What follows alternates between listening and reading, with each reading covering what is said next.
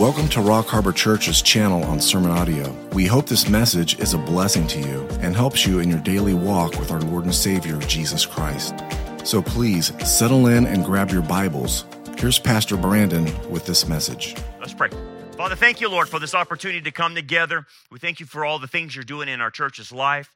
We pray that you continue to guide us and bless us as we do these endeavors to be able to deal with the culture. And Father, as we study now, help us to understand how to increase faith so that we can be more active in service to you. We pray now in Jesus' name, amen. Okay, one of the things that we're talking about then is faith and how Paul was able to survive trials.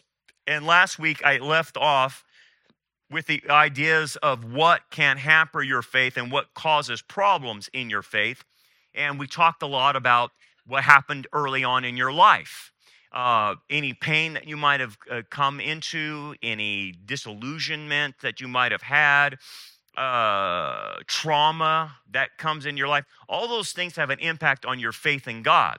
They first have an impact on your faith in your parents, and then anyone beyond that, and then it translates to God. So that's why thou shalt honor your father and mother undergirds the four commandments that relate to God.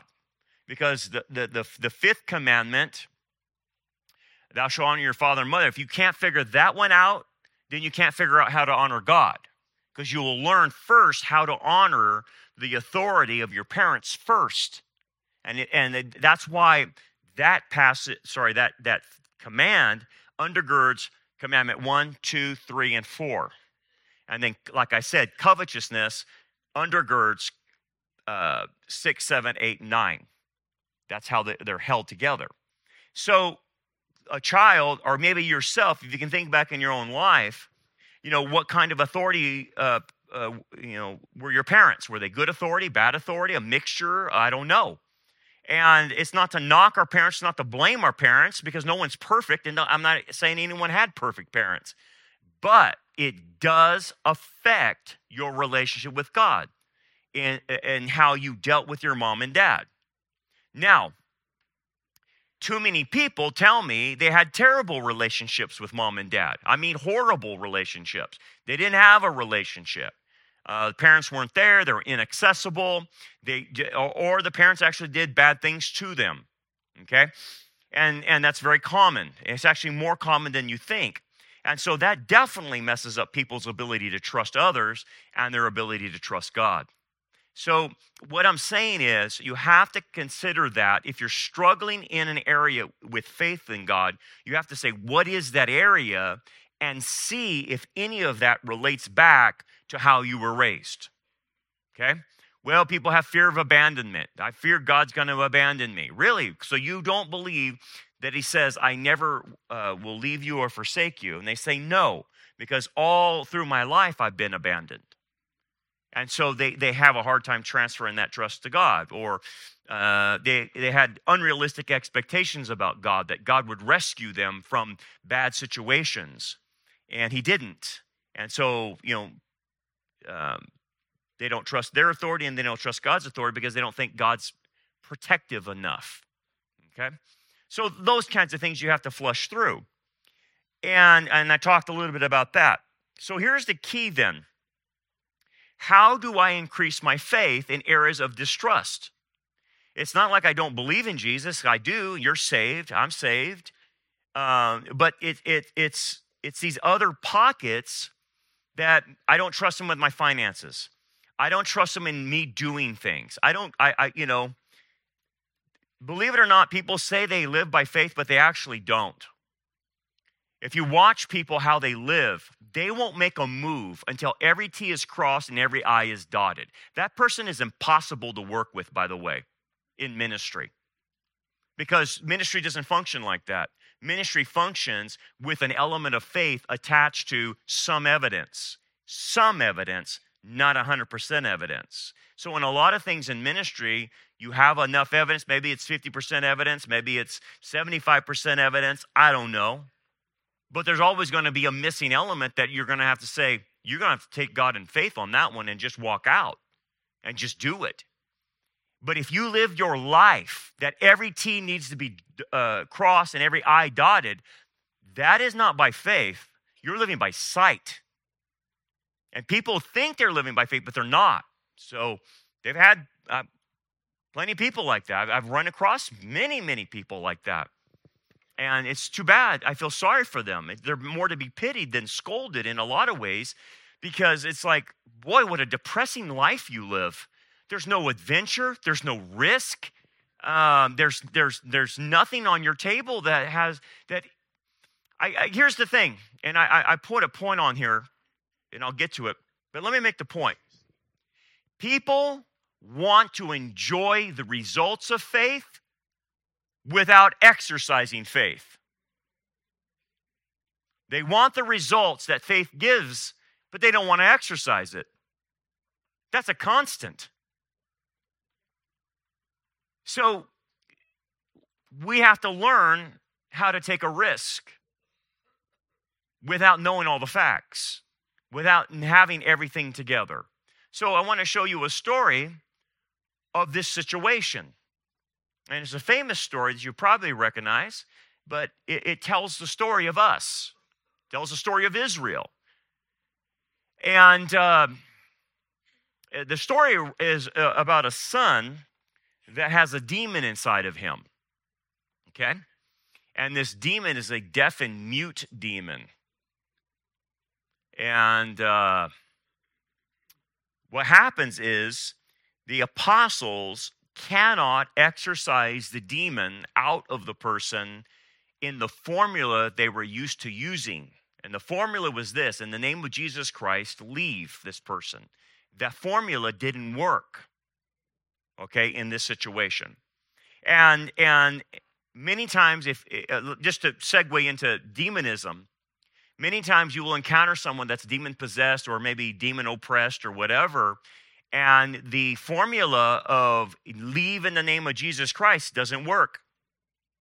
Then you're dealing with a different kind of demon, the kind of demon that's here.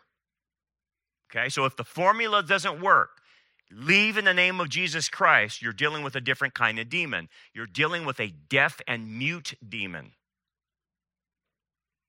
And that's what we have here. Then one of the crowd answered and said, "Teacher, I brought you my son who has a mute spirit." Well, it's deaf and a mute. Okay? This is different. Demons, as you know, are spirits of fallen Nephilim. Okay? So they're not fallen angels. They're fallen Nephilim, the spirits of fallen Nephilim. And they want to inhabit, they want to possess bodies. Okay? So this is what we got here, a demon possession by a fallen Nephilim that's been in this boy. Now, you might say, how did he get in the boy? It doesn't ever say, but it does give you another clue into demonology that they went after the boy and they possessed the boy at a very young age. People ask, why does that happen to children? It's because somebody around them has opened the door. That's why. Something's happened. Someone has opened the door. So, let me give you the background on this. The background on this, on a deaf and mute demon, is even the Pharisees couldn't exorcise demons out. They had their own formula, and their formula worked. And they could exorcise demons. They had that power as Pharisees and religious leaders, and they probably used a formula in the name of Yahweh to exorcise the demons out. Okay. But when they came to a deaf and mute demon, the Pharisees couldn't do it. And so what the Pharisees started saying is, look, we can't do it, but when Messiah shows up, he will be able to exorcise a deaf and mute demon out of people. And hence, that miracle of exorcising a deaf and mute demon actually became a messianic miracle. And there was 3 of them. Cure people of leprosy, heal of blindness, and exorcise a deaf and mute demon. Those were the 3 signs, and that the Pharisees said that when you see a person doing those 3 things, then that's the Messiah. And of course, he did them, and didn't believe, right? They didn't believe, but contradicted their own, religion. But anyway, that's what we have here. So we have a messianic miracle that's going to happen, but it's a lesson on faith. So, and And then the Father says about him, and wherever it seizes him, it throws him down. He foams at the mouth, gnashes his teeth, and becomes rigid. So it's affecting him spiritually in this possession. It's trying to kill him, actually. It's doing all kinds of crazy things. So I spoke to your disciples that they should cast it out, but they could not. And why couldn't they? Because they're using the wrong formula. The formula, in Jesus' name, leave, is not going to work on a deaf and mute demon. Okay? It's not going to work. Why?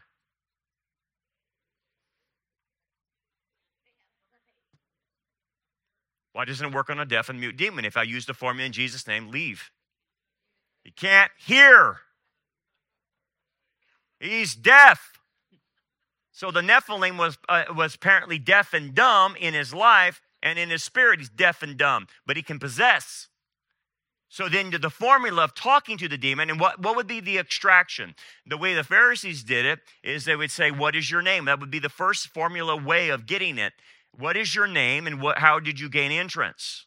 You first ascertain the name of the demon. That's how Pharisees worked. And you ascertained it in the name of Yahweh, leave this person. And that's how they did it. And they were successful. And the same is true in us. If we can use the formula in Jesus' name, leave. But if it doesn't work, you're dealing with a deaf demon. And then the demon will make the person deaf and mute. So they can't respond to you and can't hear you. So how are you going to use the formula? You can't. You can't. You better figure out another way. And that's why the Pharisees were stumped. They're like, I don't know what to do. That's right, you don't know what to do. So they punted and said, well, when Messiah comes, then he'll be able to tell us and show us how to do that. Well, here he is. He answered and said, O faithless generation. So who is he referring to? The mob, the crowds, and the Pharisees and the religious leaders. Why are they like that? Why does he call? He now calls them a faithless generation. They don't possess faith. They don't believe in the Messiah. So they're a faithless generation. They have rejected the Messiah already by this point in time, the religious leaders. So he calls them a faithless generation. This generation will be the one punished by 70 AD for their lack of faith in the Messiah, right? So again, it comes back to the principle that I said. They wanted the results of faith, but they don't want to exercise it. And they definitely didn't want to exercise it with Jesus. And then he says, how long shall I be with you? How long shall I bear with you? How long am I tolerant? Well, I can tell you how much it is. It's 40 years after this, basically. From the resurrection to AD 70 is 40 years. He dies in AD 30, resurrects in AD 30, and from AD 30 to AD 70, you have 40 years. He's willing to give Israel a time to get their act straight before the unpardonable sin comes in. So he continues on.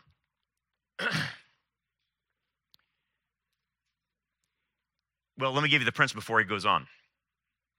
What you're seeing is, without faith, we are deaf, which basically means we cannot understand the things of God, and we are mute. We cannot confess with our mouths, publicly identify with the Messiah. That's what faith does for you. Faith helps you understand the Lord.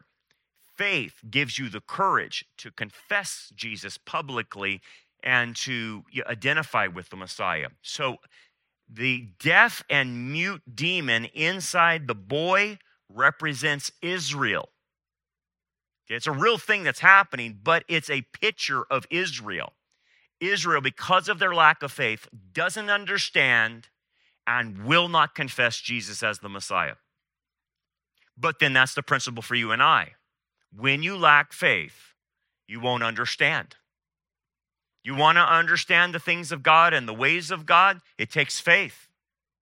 You have to believe in what he says because it's going to go against your conventional wisdom. It's not going to make sense. What do you mean, Brandon, start a school when we're in the middle of a building program? Conventionally, it doesn't make sense, but that's what he told me to do. So what am I supposed to do? I just got to do it. I just got to do it. And I don't know how it's all going to come together, but it is. But there's a lot of gaps I don't know. Are you okay with the gaps? You have to be okay with the gaps in your knowledge. If you're the kind of person who says, no, I need to be told everything before I begin, forget it, man. That is not Christianity. That's not how it works. You have to be okay with the gaps. Okay?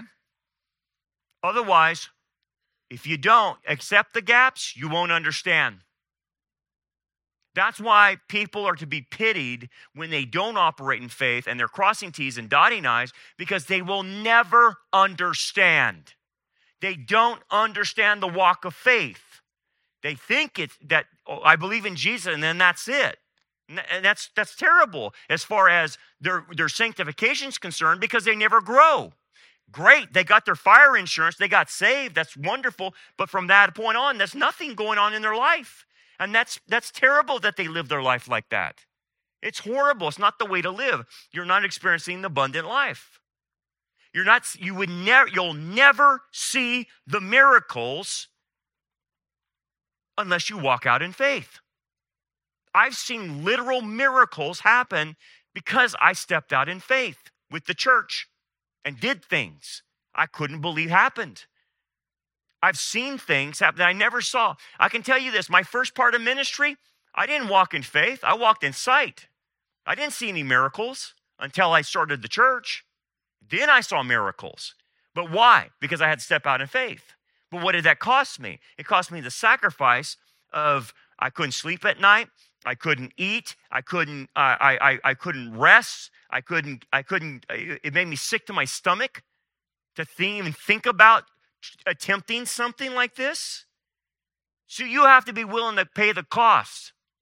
You have to be willing to make the sacrifice of faith in order to see the miracles. You're not going to ever see them. Not in your life. You'll hear about them. You'll hear about from others, but you'll never experience them in your own life. And that's sad. That's really sad. You need to see God at work. You should see God at work. But if you don't have faith, you won't understand anything that's happening to you. You just don't get it. That's what Israel looks like. They're nothing but a demon-possessed boy that can't hear and can't speak. That's what he's saying about them. Now, here's the thing. This is coming on the heels of his rejection, remember. And he says, a wicked and adulterous generation seeks a sign, but no sign will be given to it except the sign of Jonah. So what is he saying? You must believe in the sign of Jonah. Because I'm not giving you any more other signs. So what does that mean? Well, in the terms of faith, people, they say they want to know the will of God for their lives, and that's great, but they demand a sign. They want confirmation, and I understand that's a human idea. You want to throw out the fleece, that Gideon did, and see if the Lord answers that way. That's not the right methodology, because what happens is people want confirmation, and God doesn't give it to them. You know why? Because they won't accept the previous signs He already gave to them. They refuse to acknowledge the signs already that He gave them. So why would you think He's going to give you another sign to move forward when you don't believe the sign's already here? So that's what He is saying to Israel. No sign will be given to you except the sign of Jonah. I've already given you the messianic signs. I've already raised people from being lame. I've cured leprosy. I've cured blindness. I've cured a deaf and mute demon. I'm not giving you any more. You need to accept those signs before you move on. And then the other sign that I'll leave you is the sign of Jonah. And if you don't believe that, then there's no hope for you. So when you look at your own life, like where has God taken you? What are the signs He's already given you? What has He said? Are you ignoring those signs? Because maybe those signs don't look good. I don't know. But he's not going to give you another confirmation until you accept the previous confirmations. That's how you grow in your faith. Accept what he's already told you. And you may not like it. You may not like it. I can tell you this, about 50% of the, well, no more than that, probably about 75 to 80% of the time, I don't like it. I just don't like it. I'm like, oh man, that's going to be more work. That's all I think about, man. We're going to have to do this, and that means I have to do this, and that means I'm going to have to do this. And I'm like, man, I understand now when they put on graves, R.I.P., rest in peace. I get that now. And I'm like, that's going to cost me, I got to do more sacrifice on that. And that's going to cost me here, and that's going to cost me there. So I count the costs, and I know, well, I got to do it. But I'm not devoid of my own struggle. It's stinking hard. And I don't like it most times. It angers me sometimes because I'm like, man, I just gave an ounce of blood here, man, and a pound of blood there, and I need more. I need more of you. I need more of you. You haven't, and then I always, get the passage in my head. You haven't given anything to the point of shedding your blood, so shut up and get on with the program. So I hear that in my head, and that's always brings me back to reality because you'll pitch a fit and you go into protest. I do it. And sometimes when you go into protest, I know in my mind I'll get on board, but I got a little time of protest. And so I just kind of pull off to myself and I have my own protest party and I invite my protest friends. And I get it, man. I get it because I'm like, it's going to take so much more faith that I don't have right now. And sometimes it takes me the last protest I went through is about 3 days. It took me about 3 days to get over. And I'm telling you, it's not easy. But I already know in the back of my mind, okay, I'll get on board. Yeah. But I also know that that's the only way I'm going to see God work. I can choose to protest and not do it, and then I'm not going to see anything. I won't see miraculous things happen. And I don't know if I want to live that way. I don't know if I want to look at myself in the mirror and saying, you're missing out because you're afraid, because you won't sacrifice, because you won't build your character high enough to extend more faith. I don't want to be that guy. Even though I protest and I get mad and I struggle, I want to see all the glory. When Moses says, show me your glory, that's a sacrifice to see the glory. Let's go back to the story. Bring him to me. Then he brought him to him, and when he saw him, immediately the spirit convulsed him, and he fell on the ground and wallowed, foaming at the mouth.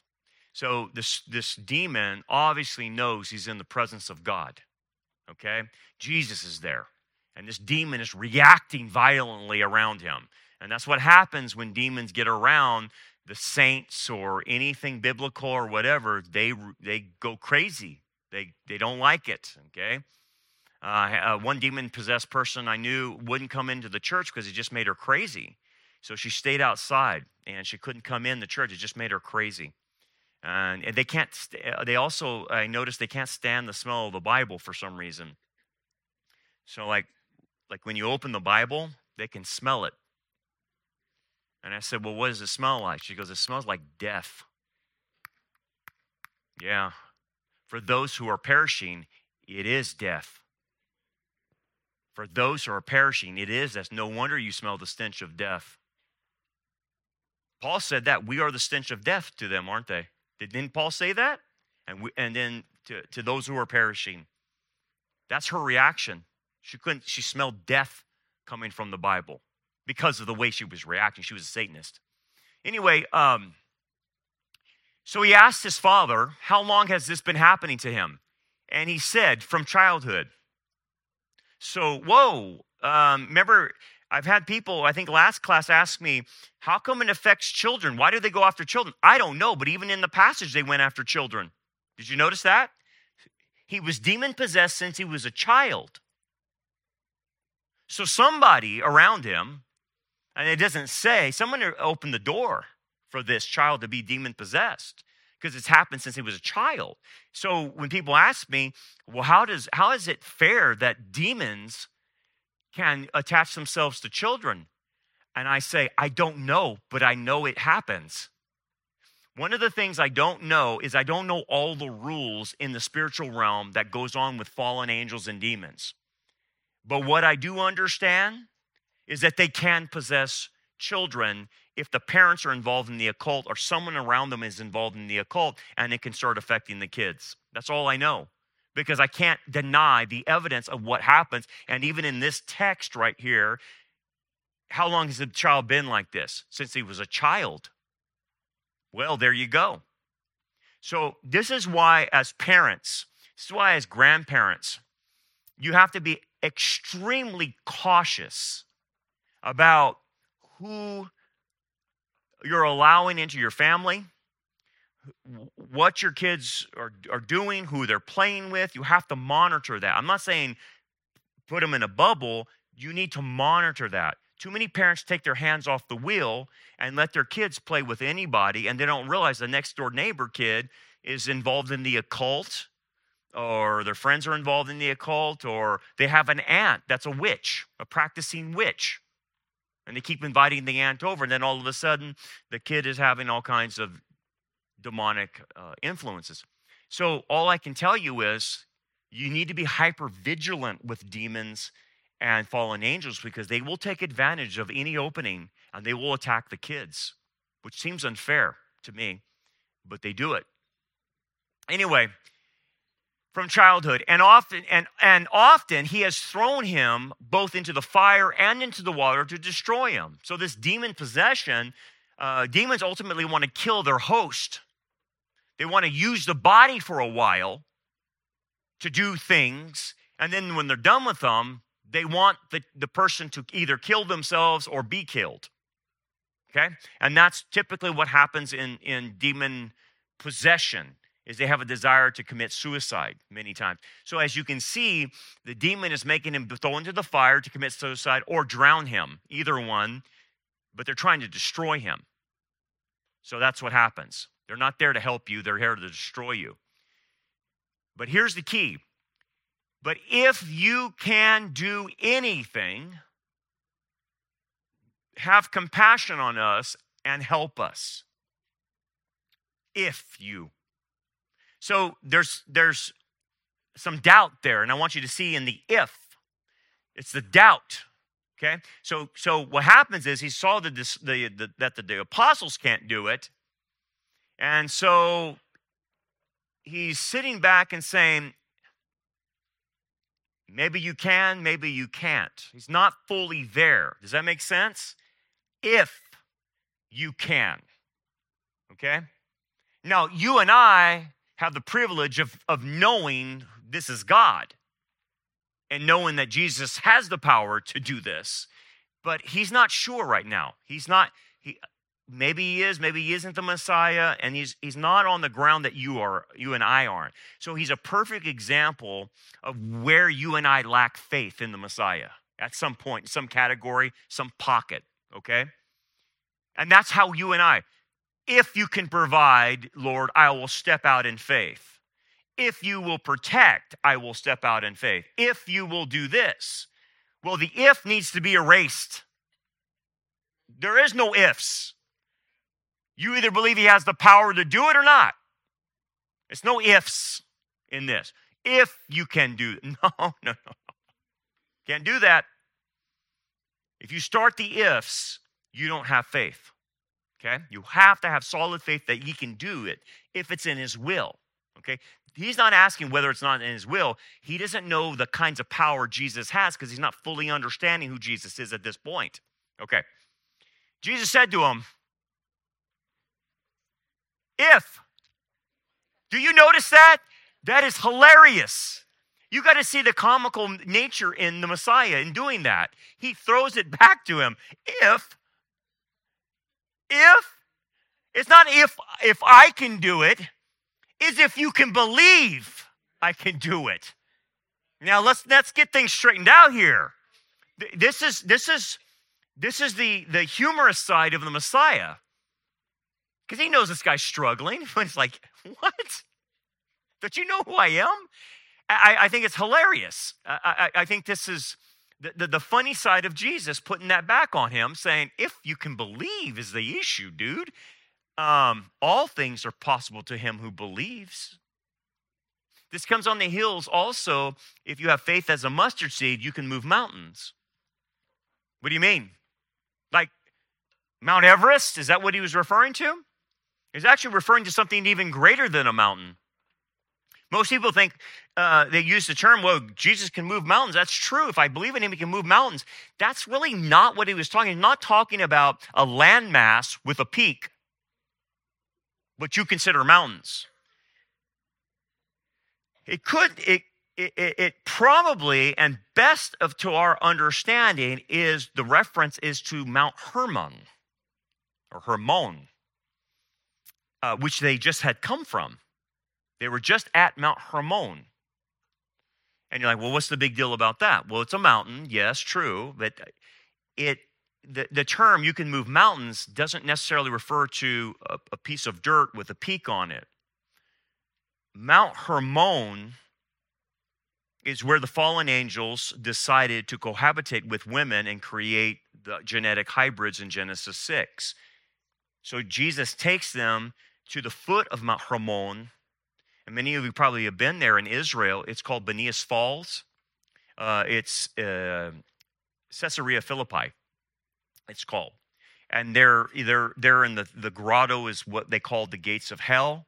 And there's all kinds of idol placements all over the rock formation. And then there's water that comes up from the snow caps of Mount Hermon, and the water comes up and creates a river coming out of that, and Benias Falls comes out of that. Well, anyway, he takes them there, and Jesus, obviously Peter makes the declaration, you are the Son of God. And the Son of God statement is a statement of deity. Okay? Son of man is a statement to his humanity. Son of God is a statement to deity. So he makes that statement. Flesh and blood has not revealed that. But why did he make that statement? Because he made it on Mount Hermon, where the fallen angels decided to mess up the genetic line of the Messiah in Genesis 6 to prevent him from coming. Because Messiah has to be 100% human, right? And 100% God. So the fallen angels, under Satan's guise, decided, well, then let's ruin the human line so that Messiah can never come. This anointed one to crush the head of the serpent. Okay, so when he says you have faith as a mustard seed that you can move mountains, in reference to Mount Hermon, it's not the dirt, it's the government or the kingdom of Satan is what he's referring to. That's what, so like when you go to Revelation 17, and I saw 7 mountains, and those 7 mountains are 7 kings. You know, and so what you understand from prophetic verses, that mountains sometimes are used to refer to kingdoms or governments, the mountains. So when Jesus says, if you have faith as a mustard seed, you can move mountains, he's referring to the government or the kingdom of Satan. Not a literal mountain. Even though the idea is coming from Mount Hermon, it means more than Mount Hermon. Okay? Well, what do you mean I can move mountains? If you have faith as a mustard, what does that mean? What would that mean? That I can move mountains. Or I can move the kingdom of Satan. What could he possibly mean? If just enough faith, you can move the satanic mountain away from you. You can leave the dominion, the kingdom of darkness, the dominion of Satan. You can leave his government if you have faith as a mustard seed in me. You can leave the kingdom of darkness if you want to, by faith. And you can move that kingdom out of your life. You can remove yourself from it. You see what he's saying? And everybody that's born again has been, according to Ephesians 2, removed from the kingdom of darkness and out of the condemnation of God. Because you had faith as a mustard seed, just a little bit of faith. Faith in what? Faith in what? That Jesus is the long-awaited Messiah who died on a cross for your sins, was buried, rose on the third day, and gives you everlasting life. That's it. If you can believe that, you can escape the kingdom of darkness. That's it. That's the faith that moves mountains. Because you move that government out of your life. You move the satanic kingdom from your life, and you're not part of that anymore. You're not part of that kingdom. You don't operate by those same rules anymore. In fact, now you're in the kingdom of the light. And in the kingdom of the light, you operate differently. They can't touch you. You're God's property now. Before, you were Satan's property. Satan owned you, whether you knew it or not. He owned you. But you become a Christian, a belief, now you're in a different kingdom. Okay, so he says to them, if you can believe, all things are possible to him who believes. All things. In reference, many times, in the context of how does one become saved? Well, if you believe in me, that can happen. Jesus already told the disciples, when we're talking about a rich man entering the kingdom of God, and they're thinking, wow, rich people are blessed. That means they're blessed by God, and they should be saved because of that. And that was Pharisaical teaching. And Jesus says, no. All things are possible by God if you believe. And he was referring to salvation. So it's possible I can not only save you, but I can save your son from demon possession. I can do anything if you'll just believe that I can do it. So in your faith walk, do you believe really that God can provide? Do you believe they can protect? Do you believe he will be with you through it all, to the very end? Do you believe all of those things? If you do, you can walk out, and all things are possible, according to his will, obviously. Obviously, okay? Bring him to me. Oh, wait, here we go. Immediately, the father of the child cried out and said with tears, Lord, I believe, help my unbelief.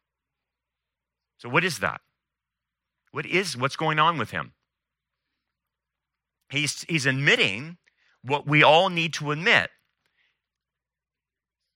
I believe you can do this, but there's a part of me that doesn't. And there's a part of me that doesn't even know who you are in many regards. I don't know the full understanding of who you are. And so I believe. And that's called the faith of a mustard seed. Faith of a mustard seed doesn't mean I believe everything. It means I have enough to be able to move, enough to be able to cry out, help me. Notice what the guy is doing. He is understanding, and he's using his mouth to do what? To say, Lord, help. So notice, faith has given him some understanding that Jesus can do this, and the faith has given him the ability to vocalize, I need help. Please help me. Deaf and mute demon. You see the opposite? It's a contrast. Deaf and mute, I don't understand, I can't say anything, I can't confess publicly, versus I'll understand and look at my mouth. I call upon the name of the Lord to help me. I can ask for help. I confess him. I publicly identify. So he's publicly identifying with the Lord right now. Help my unbelief. Please help me. He's being honest. And that's what we have to fix inside of ourselves, the unbelief. We all have those areas, these pockets.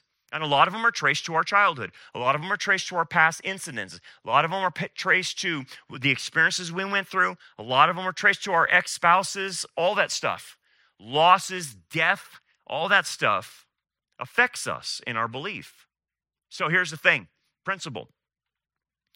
There are things we believe about God, and there are things we don't believe about him. Okay? We have to acknowledge that.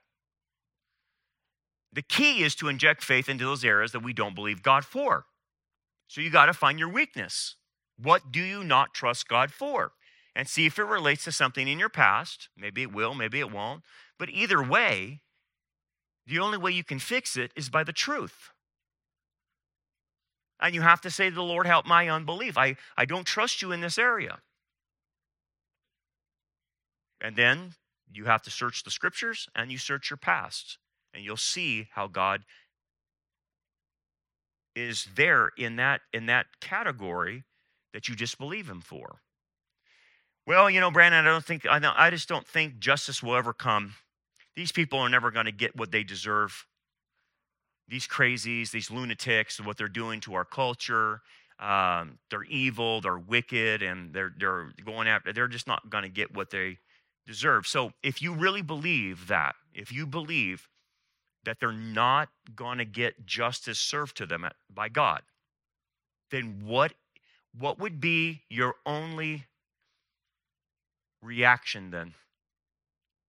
If you didn't believe that God will bring justice to these evil creeps destroying our world, what would be your reaction?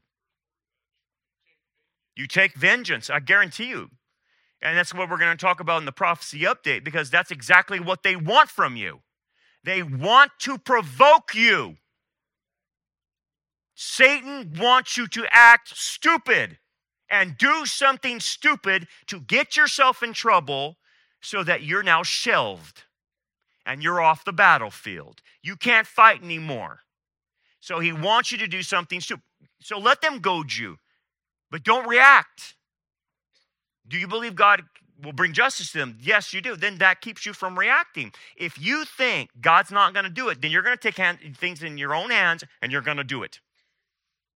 And you're going to fall into the trap. They're setting a trap for you now. You realize this. They're setting a trap for you. Satan is setting a trap for you. He wants to rub the LGBT mafia and the transgender mafias right in your face and right in your kids' face so that you will react.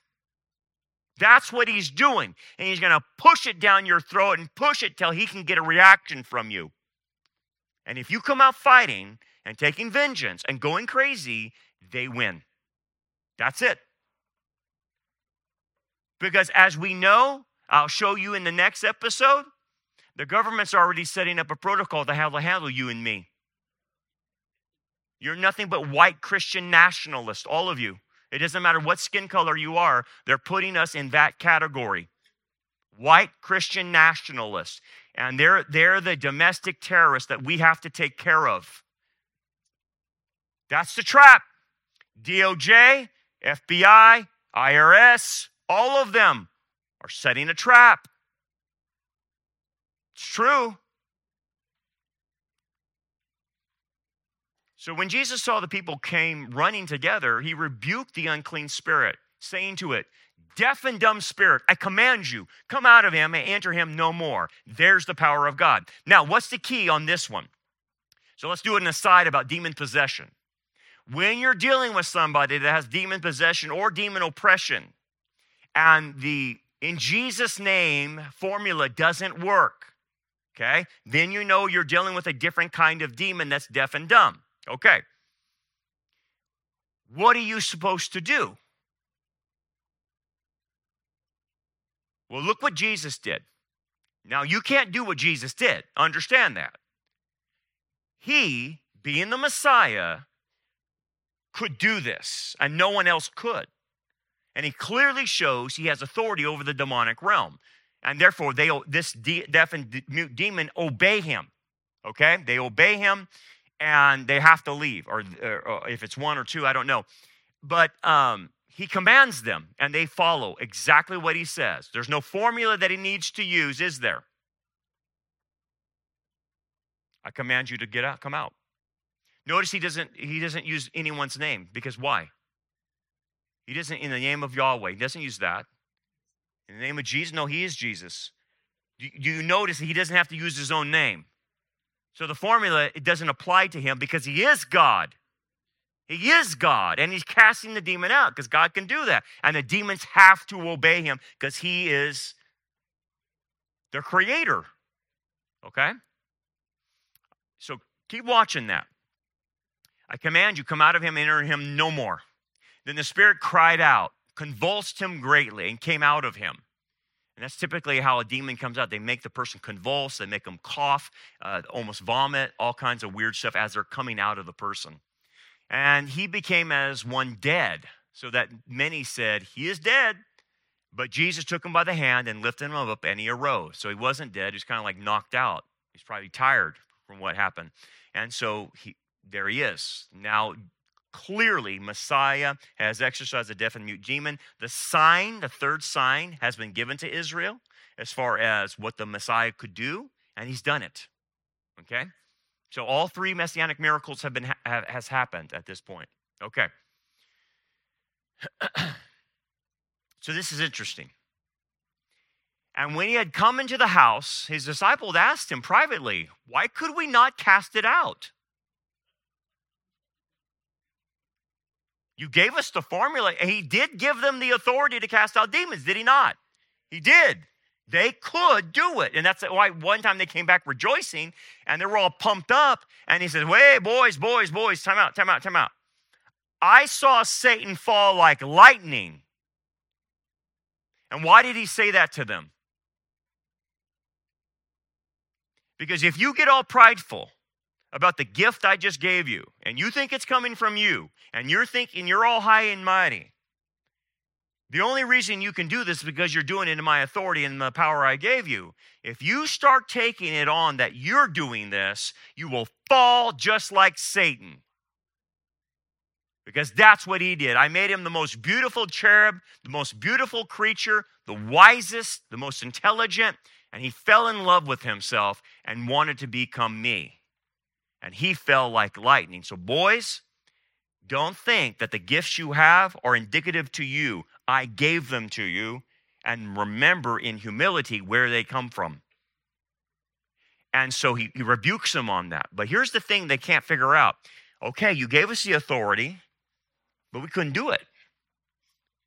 Well, he responds, this kind can come out by nothing but prayer and fasting. Well, what does that mean? Well, I know what prayer is, and I know what fasting is.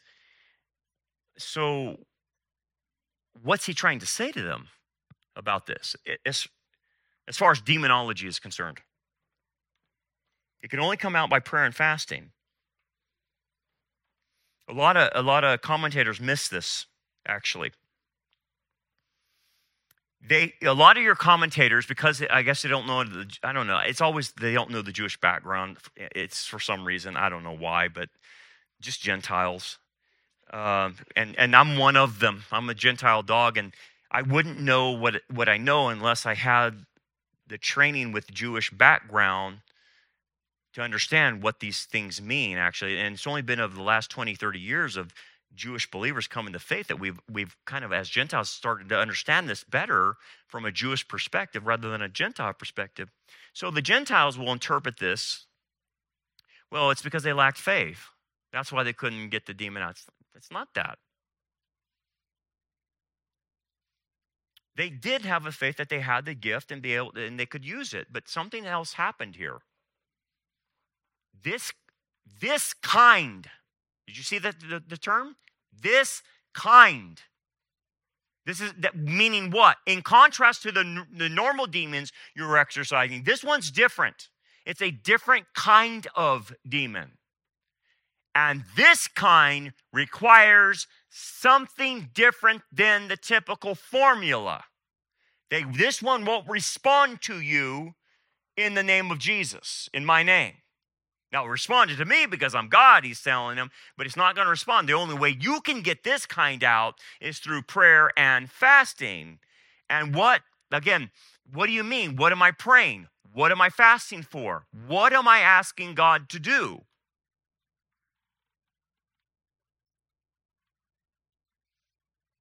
If I can't personally exorcise and the demon out, then what am I doing? What's my only recourse? I've got to seek God and ask God to remove the demon. Because only God can remove this type of demon. Are you following me? Because humanly, I can't do it. Even I possess the authority, I can't do it.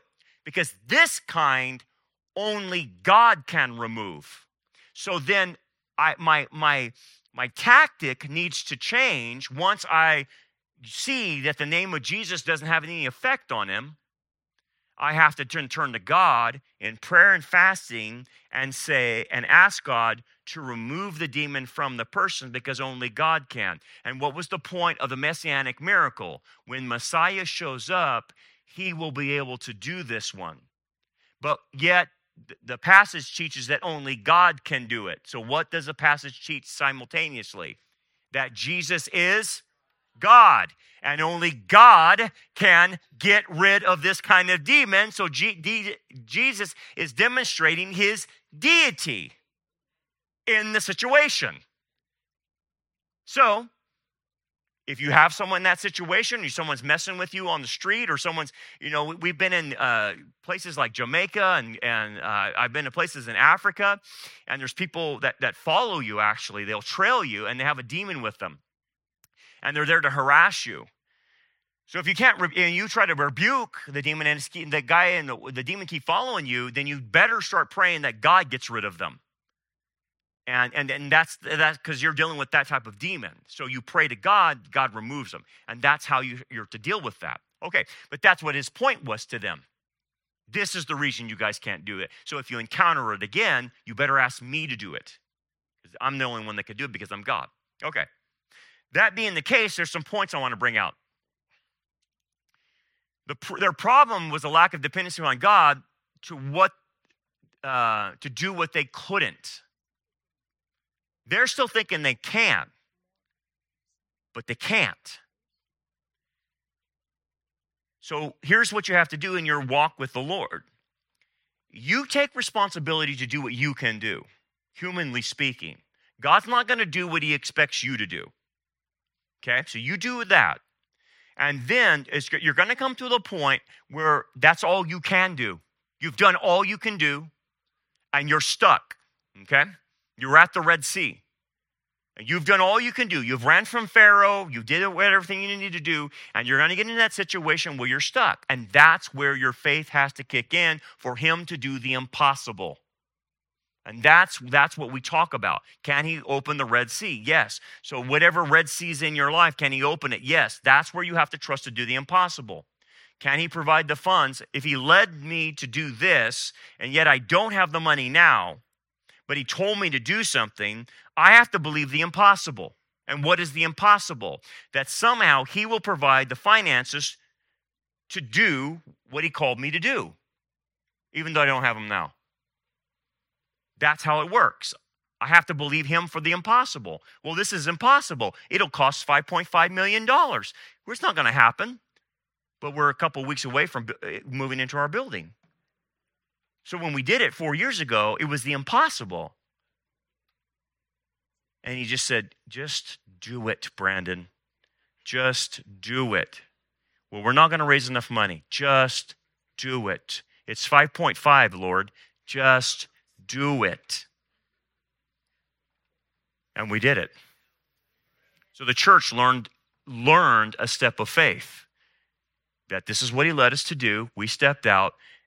And the fruits of that faith, you're going to experience in 3 weeks. That's what we're talking about for him to do the impossible. So I want to end there. I want to continue on this train next week a little bit to talk a little bit more about how to grow our faith. But you have to believe at that point for God to do the impossible. And if you do, and you have faith as a mustard seed, you can move mountains. Let's pray. Father, thank you, Lord, for this time that we can study. I just pray that we would each have our own step of faith in our own life so we can see you at work and do the impossible. We need to see that. We need to live the abundant life. So, Father, help us in our lack of faith, just like that man asked about his son. Help me believe.